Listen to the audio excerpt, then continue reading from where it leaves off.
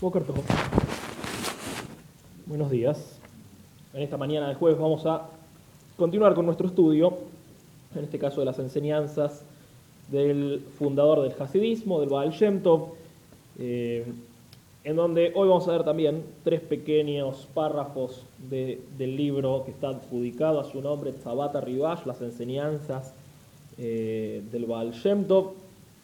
Y lo que empieza a hacer ahora, y nos va a tomar algunas semanas, tiene que ver con el principio de la tefilá, con la idea de la plegaria que para el hasidismo es central. Y empieza diciendo lo siguiente: uno tiene que ir peldaño a peldaño a la hora de la plegaria, a fin de no perder todas sus fuerzas al comenzar a rezar. Uno tiene que empezar despacito y lograr estar apegado a Dios en el corazón de la tefilá, en el rezo central, que es la amidá. ¿Ok? Cuando uno analiza cómo está compuesta nuestra plegaria, la plegaria judía, sobre todo por la mañana, uno da cuenta de que es una escalera. Uno empieza agradeciendo por los milagros de la vida cotidiana, luego sube el escalón y entonces empieza a psucar y zimbra, empieza a cantar cantos de alabanza a Dios, entonces se prepara espiritualmente, ¿sí? El tercer peldaño tiene que ver con la lectura del Shema. El cuarto peldaño tiene que ver con la amidá. Y lunes y jueves y Shabbatot, el quinto peldaño, quizás el peldaño más elevado, es la lectura de la Torá. ¿Ok? O sea, en donde uno se prepara y va ascendiendo, y en el momento más importante en el cual uno le habla a Dios, que es en la amidá, si uno lo hace de forma tal de que lo hizo con kavaná, con intención, entonces pasa al quinto peldaño, que es la lectura de la Torá, que de alguna manera es cuando Dios nos habla a través del texto. ¿Se entiende? Uno le habla a Dios a partir de la amidá, y Dios nos habla a partir del texto de la Torá. Obviamente, esto hay que entenderlo metafóricamente, no literal. Yo sé que acá los que están acá lo saben, los que escuchan el podcast, tengan a bien tener esto bien claro y en cuenta.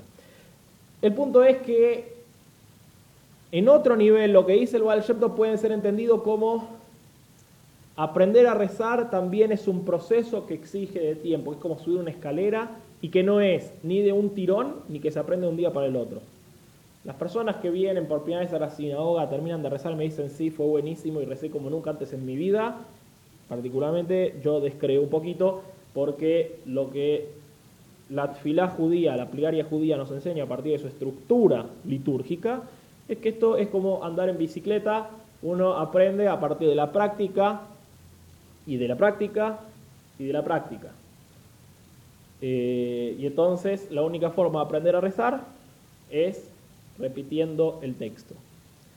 Y eso es aprender a ir peldaño a peldaño. No apurarse, no perder las fuerzas, dice el Baal Shem Tov, al principio. Si tú le echas mucha fuerza al principio de la tefilá, pero no te enganchaste, para el momento importante de la plegaria te caíste. ¿Ok? Entonces, dice, incluso cuando al principio de su plegaria, y esto tiene que ver al principio del sidur, cuando uno está recién levantado, entonces está medio dormido, pero también cuando uno empieza a estudiar la plegaria, cuando uno empieza a hacerse el hábito de rezar, el Baal Shem Tov dice, incluso si en esos momentos al principio uno no puede rezar apegado a Dios como debería, lo cual es natural y obvio y esperable, de cualquier manera uno tiene que tratar de ponerle intención a lo que lee y poder fortalecerse a sí mismo meat, poquito a poco, hasta que Dios lo ayude para que pueda rezar entonces con un gran sentimiento de apego a Dios. ¿Okay? Nosotros queremos todo ya, todo inmediato. Bueno, a la hora de lo que tiene que ver con la plegaria en particular, el Baal Shem Tov dice, o sea, hacerlo rápido no va a lograr buenos resultados. Si el Baal Shem Tov dice que uno tiene que acostumbrarse a rezar y a cantar, Bekol Namuj Beitzak Belahash. Dice, uno tiene que aprender a rezar con voz baja y tiene que gritar en silencio. O sea, tiene que gritar bajito, lo cual parecería ser una contradicción.